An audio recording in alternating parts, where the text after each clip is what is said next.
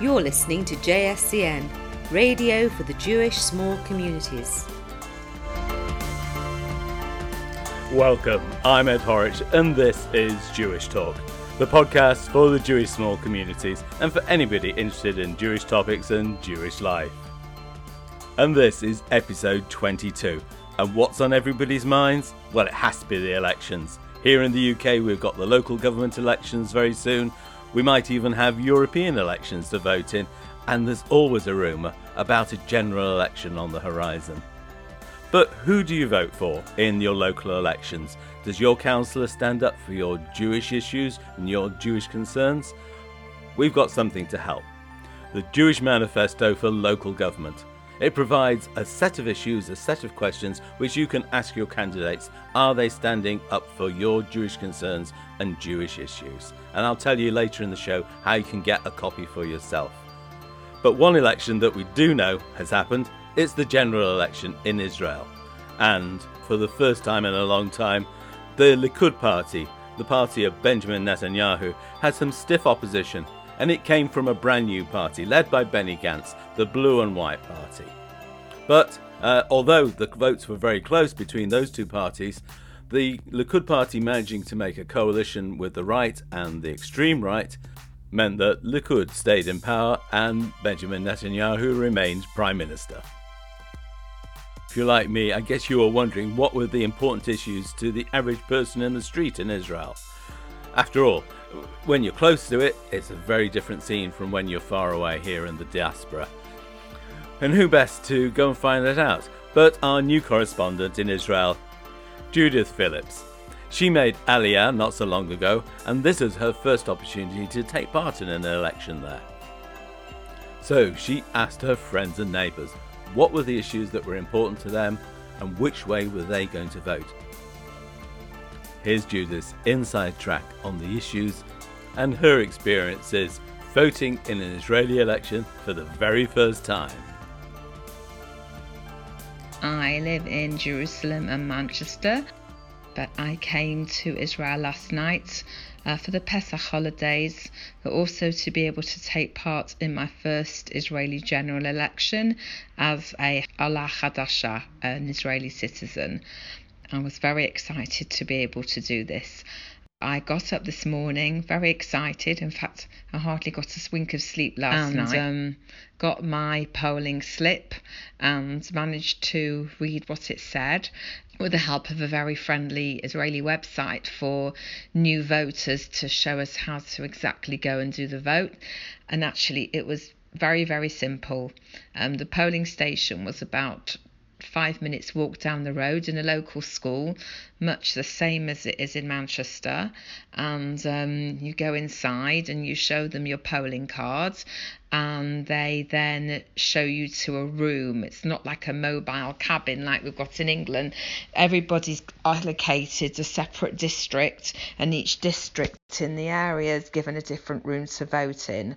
So my room was 456 and I went into the room and there were about 4 people sitting at desks, and I gave them my Taudat Zehut, which is my Israeli ID card, and in return they gave me a blue envelope. After that, they only allow one person voting into a room at a time. So after that, I went into the polling booth. And inside the polling booth, it's not like it is in England where you're given a piece of paper and you tick off the name of the party that you want. Because in Israel, it's this election, there were 39 parties standing. So what you do is there's a little tray with slips of paper in, little squares of paper. And each square of paper has the name of the party that you want. And you take a little square of paper and you put it in the envelope and seal the envelope and then put the envelope in the ballot box, which is what I did. I voted for Kahol Lavan, which is a centrist party, because I thought that's what Israel needs at the moment. But Israel's got a very complicated voting system because it has proportional representation. So in England, when you go to vote, you vote for the MP that you want. You're given different representatives for each party, and you vote for that particular representative that you want to be the Member of Parliament. It doesn't work like that here. You're not voting for an MP, you're voting for a party. And the more votes the party gets, the more seats they get in Parliament. But because there are so many different parties, it's very hard to get a majority, and most of Israel's governments are run by coalition. So it's going to be very interesting to see the results, whether Bibi this time can actually manage to get together a coalition of right-wing parties who had enough votes, or whether Kachol Lavan is going to pip him to the post.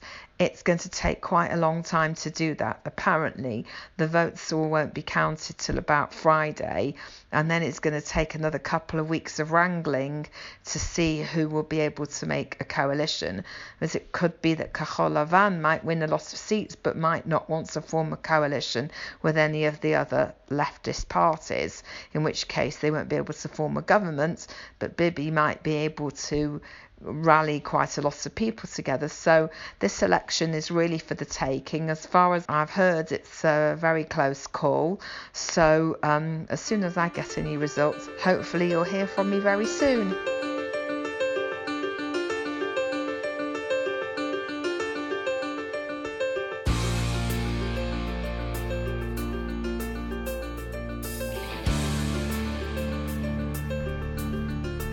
Hi, good morning. I'm currently sitting with Alex, who voted in the election as well, and I'm just going to ask him a couple of questions about what he thinks about the results. Alex, can I ask you who you voted for in the election? I voted for Yichud HaYamin. Could you translate that into English That for? is the United Right. It was a combination of three right-wing parties that joined together so they could together pass the electoral threshold. And can I ask you why you voted for them? I believe in their policies. I believe in their policies of it's a Jewish state and putting Jewish people first. And are you happy with the results? What were the results for Yichud HaYamin? Well, it's still not clear because the end of the votes are still being counted. As of yesterday, they had 5 seats. Today, it appears that Naftali Bennett's party, the New Right, might have passed the electoral threshold, and so therefore he may be taking one of their seats. They may only have 4, but it's not 100% at the moment. So they'll either have 4 or 5 seats. And assuming that Bibi is now going to be able to make a coalition, what are you hoping? What kind of influence are you hoping that they'll have on the coalition? Well, it's hard to say because they definitely didn't get as many seats as they was hoping. The main thing for me is security. I'm hoping that the right wing again will be able to stop any kind of two-state solution disaster from taking place, and they'll be able to continue defending Jewish people in our Jewish home. So it's all about security for me. So the economy isn't really an issue? Of course the economy is an issue. There's lots of things. The economy, socioeconomics is an issue. Education is an issue. Healthcare is an issue. But when you've got rockets being fired down on you, when you're being stabbed in the street, when bombs are going off, all those things become secondary because safe, life comes first. So until we can actually ensure our security and our future, that security has to be the number one issue. Can I just ask you one more question, why you feel that a two-state solution isn't viable? Because they don't want it. They're not interested in it. There was an attempted two-state solution back with El Sharon when he came out of Gush Katif, when we came out of Gaza. We left them with a big piece of viable coastland which is fertile land. We left them with greenhouses. We left them the ability to build their own miniature state. And then maybe that was the trial to see what they would do with it. What did they do? They burnt down and destroyed all the agriculture. And they spent the following years stockpiling weapons so they could fire rockets into mainstream Israel, which didn't happen before we left there. That if we gave back more and more land, let's say we left Area C, let's say we left those areas and we gave them their own land, it would just be more launching ground for more rockets. They could strike Tel Aviv and Haifa and Jerusalem. So it wouldn't help. It would just cause us to have more and more destruction.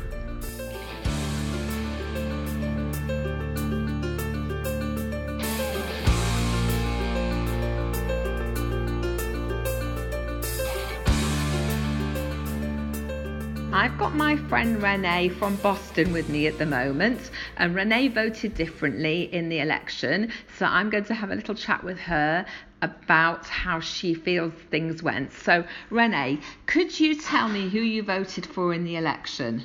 Okay, I voted for the Blue and White Party, Kahol V'Lavan. Can I ask you why you voted for them? Okay, mainly for two reasons. The first reason is I did not want to vote for Likud, which is the party that Bibi's in charge, because I felt, A, that he's been in office way too long, and it was necessary to have a change.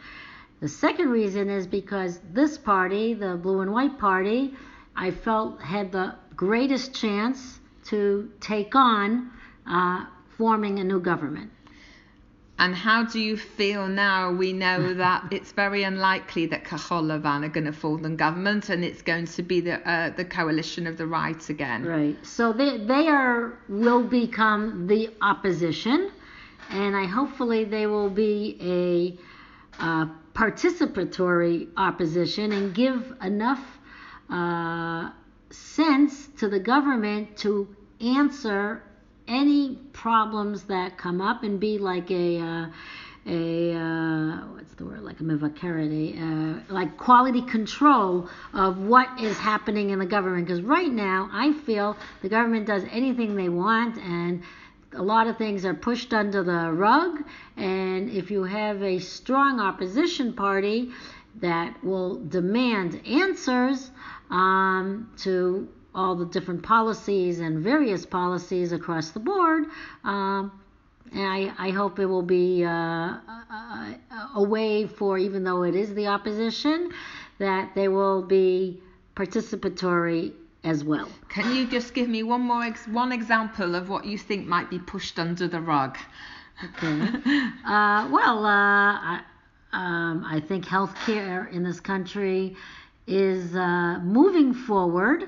But unfortunately, I'll give you a very quick example. We have what's called a basket of medicines and drugs. And every year there's a big discussion of which new medicines will be included and which not. And the current health minister or deputy minister, whatever, is the one who does the final decision. And a lot of that is being played by drug companies, by different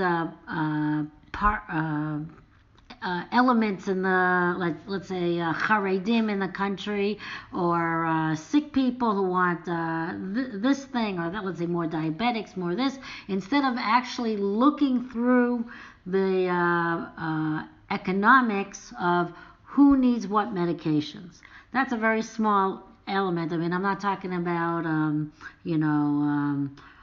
the defense. I'm not talking about the economy. The young people in this country have a hell of a time trying to even figure out where they're going to live, how they're going to afford mashkanta, mortgage. This is huge problems in this country. Is we have kids give 2-3 years, and then they go to university, and then they hopefully get married, and now if you ever come to Israel, you see everything's being built up higher and higher. More and more land is being given over to housing, but who can afford this housing? Thank you so much, Renee.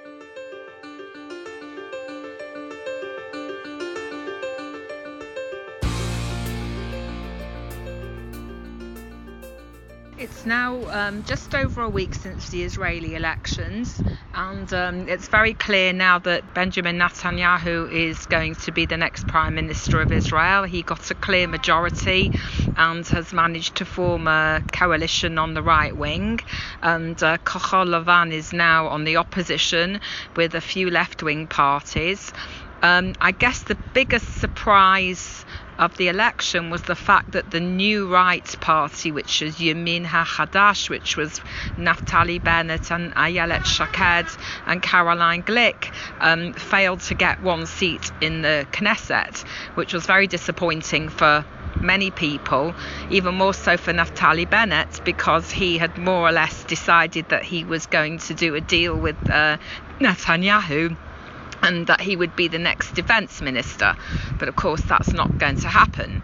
The other big thing is that the UTJ, which is the ultra-right religious party, have got 8 seats, which means actually that they're the second biggest party in the Knesset now, the second biggest after the opposition, after the second biggest on the right. Now that means they're going to have an awful lot of influence over what's going to happen.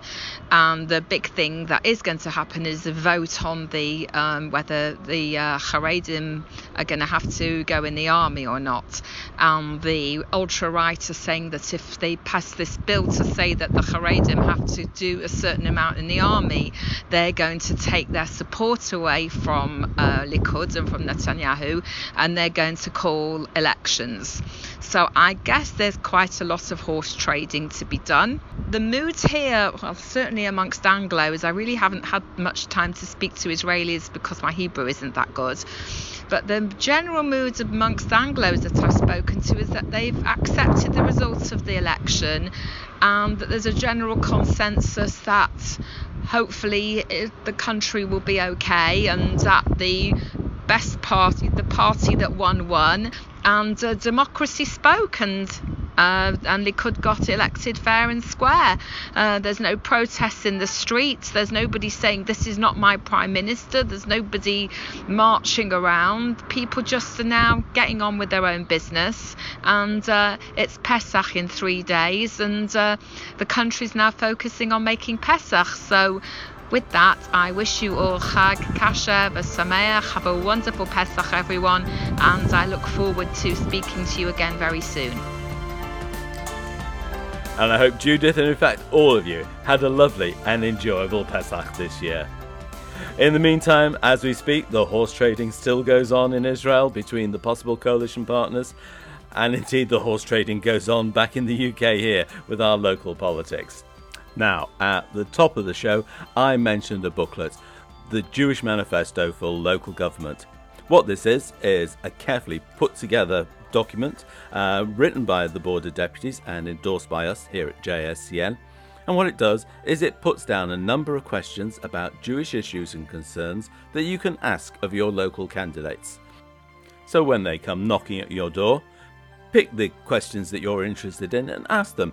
Are you going to stand up for this within your campaign? Are you going to incorporate this within your manifesto?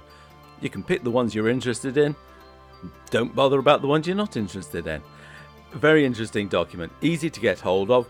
Go to our website, jscn.org.uk, look under the resources menu, click that, go to that page, and you'll find you can click on the manifesto to download a PDF copy and print off any pages you're interested in.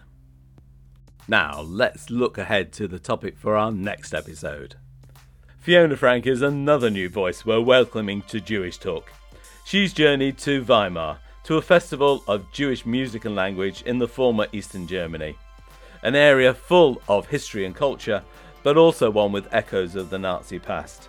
However, it now sees the benefit of reviving its legacy of Jewish culture. Fiona talks to the organiser of the festival, and we find out just what it's all about. Now, if you've enjoyed this episode, in fact, if you've enjoyed all the episodes you've listened to so far, please tell your friends and family. We really do need you to spread the word about Jewish Talk. Please tell people where to find it.